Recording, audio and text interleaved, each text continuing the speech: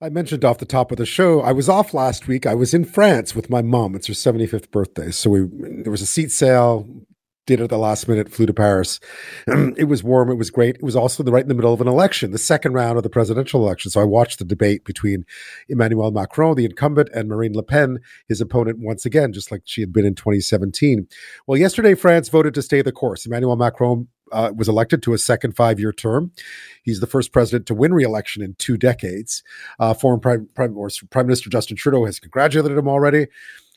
He beat his rival Marine Le Pen of the far-right National Rally Party quite significantly, 58% of the popular vote for Macron, but it was still closer than last time. And that's raised a lot of questions. Le Pen had 13 million votes, a historic high for her anti-immigration party. Addressing a rally at the foot of the Eiffel Tower last night, Macron vowed to respond efficiently to the anger and disagreement of voters who chose the far right. With more on what the significance of the final result was and now what challenges lie ahead for Emmanuel Macron in his second term is Garrett Martin. He's a senior professorial lecturer at the School of International Service of American University and co-director of the Transatlantic Policy Center. Professor Martin, thank you so much for your time tonight. My pleasure.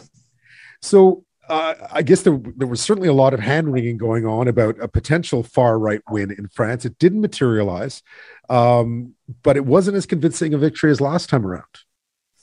No, I think you're absolutely right that at the time, the polls were really tightening, and there was even certain polls that suggested it might be as tight as a 51-49, 52-48 win. So the 2 weeks in between the two rounds did lead to a greater increase in the gap between the two.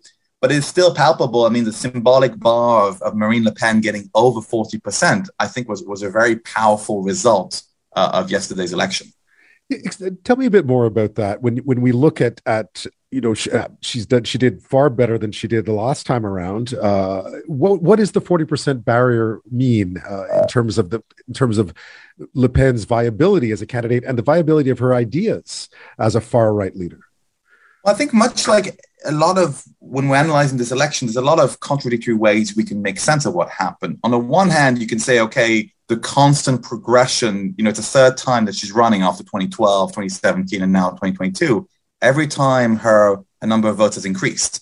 So she could very much try to spin it as, I'm on the right track. It's a matter of time. Maybe in 2027, it will happen.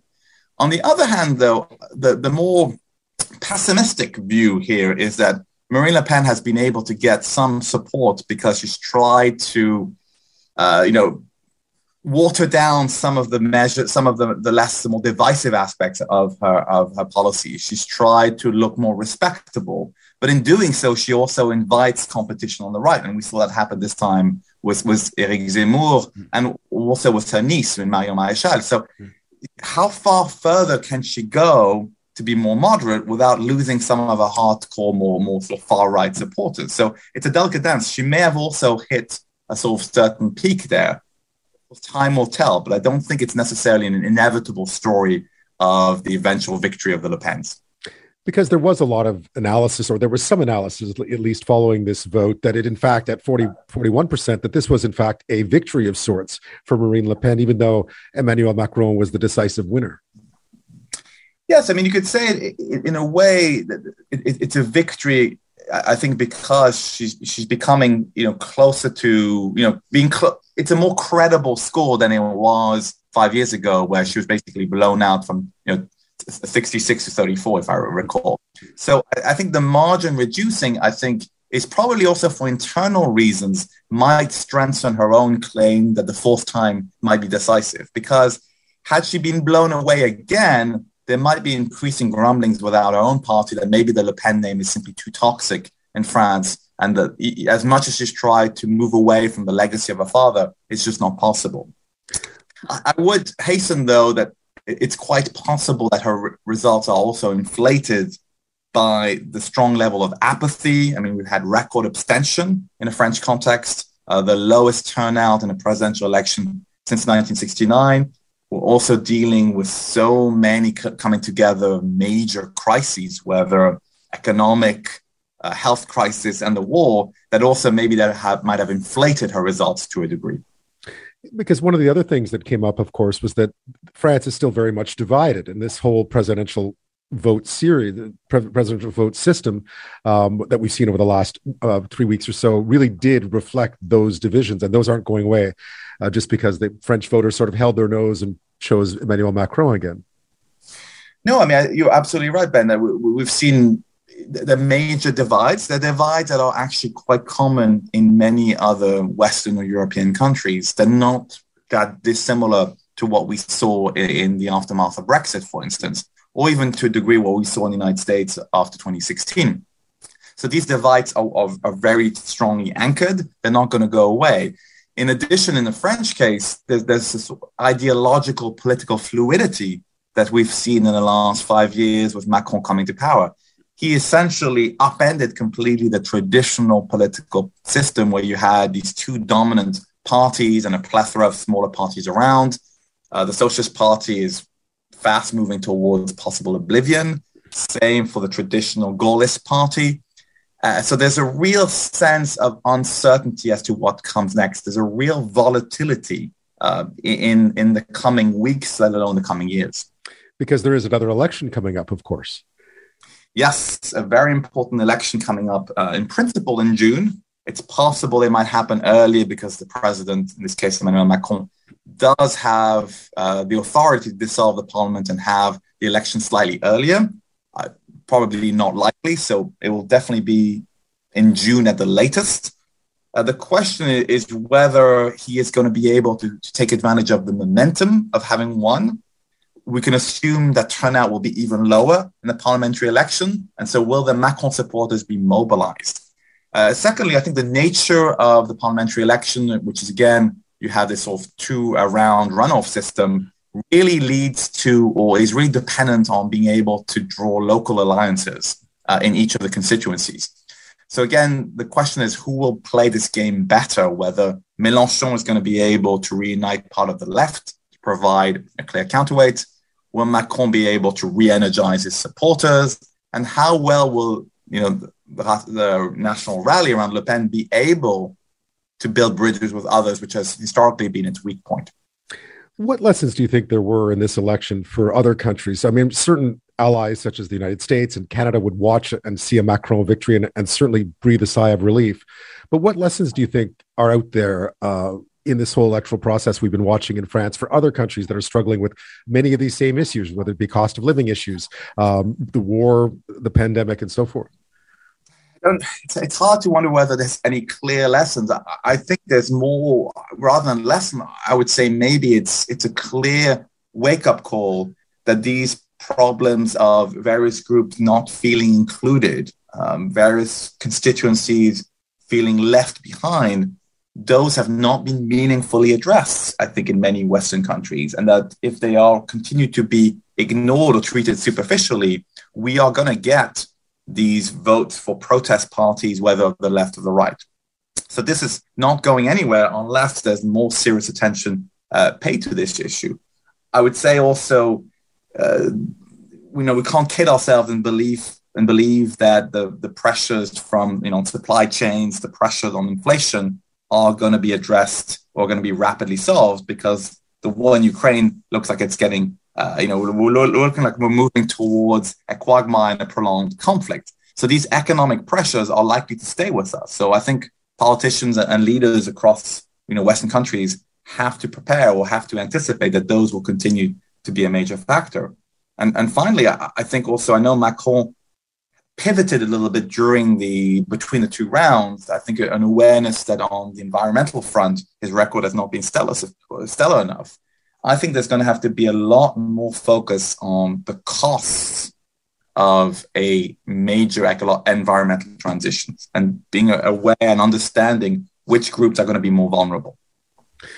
I'm speaking with Garrett Martin, a senior professorial lecturer at the School of International Service of American University and the co-director of the Transatlantic Policy Center. We're discussing Emmanuel Macron's victory in the French presidential elections on Sunday, a victory that was by a larger margin than some had anticipated earlier, but certainly with 41% of the vote for Marine Le Pen, the far-right candidate, and the only other candidate in this runoff, was also sent some messages. When we come back, a bit more about what this means for geopolitically, for the war in Ukraine, because there were certainly people watching this very closely thinking that a win for Marine Le Pen would certainly be a big victory for Vladimir Putin here. We'll be back with that. I'm back with Garrett Martin, the senior professorial lecturer at the School of International Service of American University and co-director of the Transatlantic Policy Center.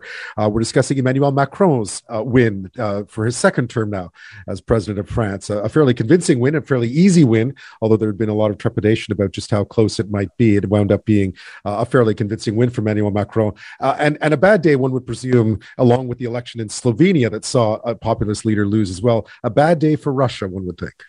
Yes, I'm sure that Vladimir Putin, I mean, that was very much an issue during the campaign, that the close proximity between Marine Le Pen and Vladimir Putin, or with Russian banks, definitely featured quite heavily during the campaign and including during the debate. Keep in mind that had Marine Le Pen won, one part of our program would have led France to withdraw from NATO's integrated military structure. So you can imagine how divisive that would have been had she prevailed. So I think in that respect, I think that was a very helpful outcome for NATO and for the West. And also because Macron has certainly been in the last 5 years someone who's been very focused on Europe, on a stronger Europe in the field of defense. And that would certainly be, I mean, I guess there must have been a contingency plan in place in case Le Pen did win. But with that solved, Macron obviously is also been sort of the front person for allies in speaking with Vladimir Putin, has he not? Yes, he has certainly tried, throughout his time in the office. There were periodic attempts of at least trying to keep channels open with Russia. I don't think there was necessarily any great illusions about Vladimir Putin or about the nature of his regime. But I think for geostrategic reasons, and also especially in the context of the Trump years, I think for Macron, it was important to keep channels of communication open. He was very active in part also because France is holding currently the rotating presidency of the EU. He was also very active in trying to give diplomacy a chance along with others. But I do think the current events in Ukraine, I think, are only going to give more ammunition and for Macron's continued arguments that Europe needs to be more strategically autonomous, that it needs to be able to take a greater share, a greater control over its own defense. Not in opposition to the United States or NATO. Macron's very careful not to say that. But I think his view that the conflict in Ukraine is only adding further evidence that Europe has to take a greater share of its defense. With Macron still there, how do you see unity in Europe progressing now that we get the clear impression that this war in Ukraine is going to drag on? But, it's an excellent question because, with the departure of the scene of Angela Merkel, there was definitely a bit of a leadership void in the EU and an expectation that Macron would be trying to step up. We still have a relatively new chancellor in Berlin, and Olaf Scholz. One element that I will be paying close attention to in the coming months and years is the dynamic between Paris and Berlin, because it's not sufficient, but it's always been a very important motor for EU policy. In addition, the fact that Germany has made a commitment to double defense spending, how will that affect the balance between Paris and Berlin moving forward? I think that's one element. The other, I think, which is going to be important is Macron, I think, has tried recently to draw more connections, more ties with other important poles within the EU. We've seen that in his relationship with Mario Draghi in Rome, trying to cultivate a little bit his counterpart, Pedro Sanchez in Madrid. And I think also maybe being a bit more inclusive of the Central European powers like Poland. I think Poland was in the spotlight for some of its democratic backsliding. But in the context of a war in Ukraine, I think Poland does take on a renewed importance within the EU and in terms of EU unity. When one looks at, we don't often follow Slovenian politics, obviously, in Canada, but there was an important election in Slovenia yesterday with another right-wing leader losing.